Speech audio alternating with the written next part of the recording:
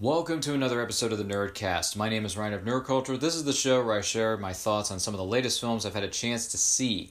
First one I'm going to tell you about is called Gemini Man from director Ang Lee. It's from 2019. It stars Will Smith, Mary Elizabeth Winstead, Clive Owen, Benedict Wong, among others. This is about Henry Brogan, who's a 51-year-old man, but he is the most elite assassin in the world. He's kind of over it. He wants to stop doing it. So on this, he says that this next job is going to be his last. Well, his retirement is short-lived because he is the target of the former agency that he used to work for. The people are out to get him. So we've seen this story played out in different kinds of movies before. In the action, the chase is on. It's a race against time. It's a race around the globe, and it goes on from there. I was really looking forward to this movie because the trailer, I remember the teaser trailer was really, really good. It was really good marketing. Then I heard about some of the reviews that came out for it. I heard a few people share a few of their thoughts, and they weren't really positive. Let's just put it that way. But I gotta say, after sitting down to actually watch this movie from beginning to end with Gemini Man, with Will Smith, he plays a retired assassin. He has to go up against a younger version of himself. So it's Will Smith versus Will Smith. We've seen that done in one or two movies before this, maybe a few more than that. But I gotta say, I understand why it got negative reviews. I understand why it was panned by audiences as well as critics. I don't think it's that bad. I actually liked this movie to a certain degree. I think Gemini Man is actually a lot better than what the reviews and some of the other thoughts that have been shared about it have been. Seeing Will Smith going up against himself, is really cool. It's a cool concept. Granted, we've seen it in other films before, but technology has come so far that the effects could be a bit better, right? These are some of the problems I had with this movie, Gemini Man. You can definitely tell where the CGI and the real, practical effects start and they end. That's one of the biggest gripes I have with this movie. The visual effects could have been a whole lot better.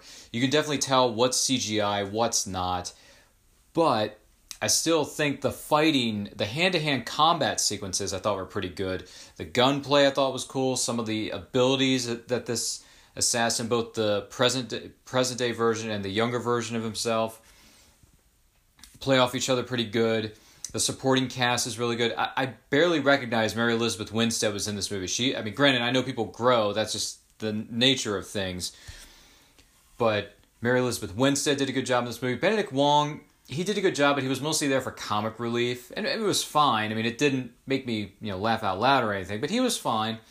And Clive Owen is such a sophisticated actor. He could play a good guy, bad guy, somewhere in the middle. He plays the enemy in this case. And he's good, even though he could have been given a somewhat better of a script, somewhat of a better storyline, and so on and so forth. But I don't think this film is bad as some people make it out to be. Overall, I'm going to give Gemini Man a 5 out of 10. I still think some of the action sequences were cool, even though you can tell what is CGI, what is practical effects. The hand-to-hand combat was nice to see. The story, it was fine. Could they have delved deeper into this? Could they have added more layers to this movie? Absolutely, absolutely. Ang Lee is one of the most well-respected, most talked-about directors in Hollywood today. But Gemini Man, I don't think is necessarily his best work, but it's decent. It's fine. It's not terrible. It is not a dumpster fire that a lot of people make it out to be. So those are my thoughts on Gemini Man. A 5 out of 10. I'm going to split the difference. It's good, it's fine, but it's not great, but it's also not terrible. The next movie I want to tell you about is from 1995. It's based on a true story directed by Ron Howard. This is Apollo 13, starring Tom Hanks, Gary Sinise, Kevin Bacon, the late great Bill Paxton, Ed Harris. You name it, pretty much anybody is in that movie. Apollo 13 kind of goes without saying, but it's based on the true story of the incident that happened to the 3 astronauts who were trying to venture over to the moon.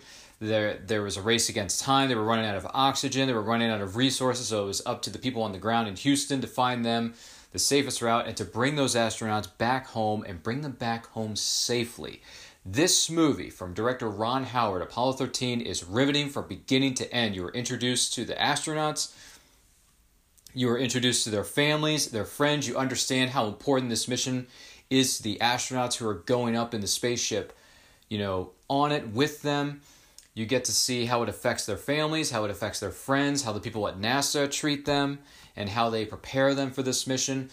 this is a real overall, this is a complete story from beginning to end. You know who the characters are, you know where they came from, why they're doing this, and what their motivations are for being a part of NASA and wanting to go on these space missions to go to the moon. This movie keeps your attention from beginning to end.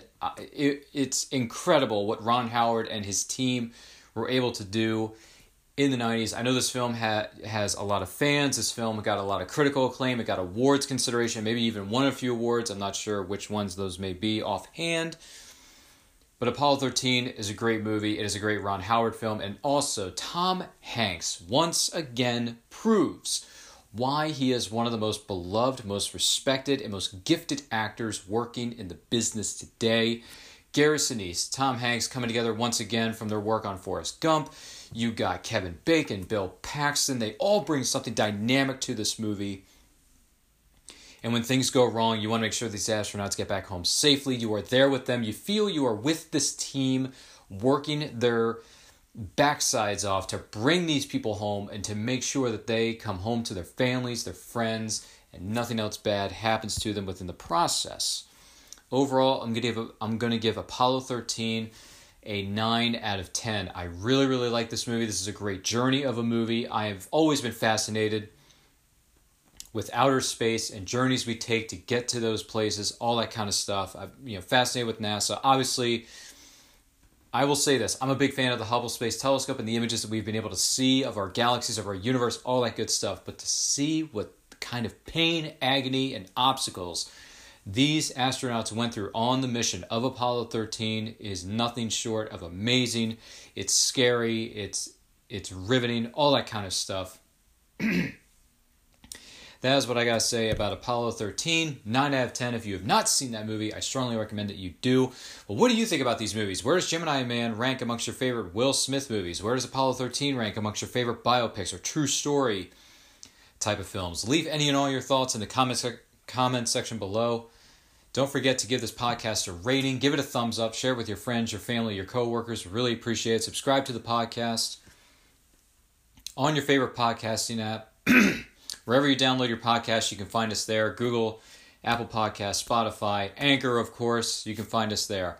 Once again, my name is Ryan of Nerdculture. Make sure you're following us across all forms of social media at It's Nerdculture. New videos are being posted on our YouTube channel each and every week. So make sure you like, comment, subscribe, do all that stuff. And also, we have a Patreon. Go to patreon.com/It's